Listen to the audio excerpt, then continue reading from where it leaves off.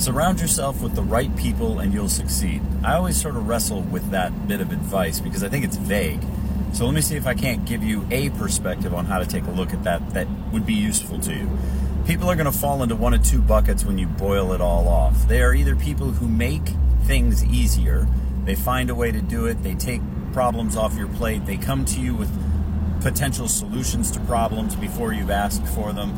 Those are people that make your life easier.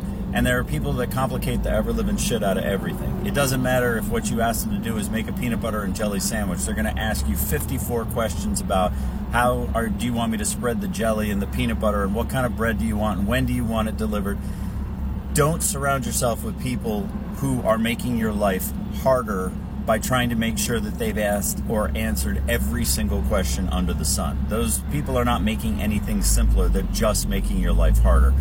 Find a way to get away from that, because it's a massive drain on your energy and ability to think and ability to contribute in any meaningful way, either to your team or to the clients that you're trying to serve or to the problem that you're trying to serve. That's the fact, Jack. Short Cast Club.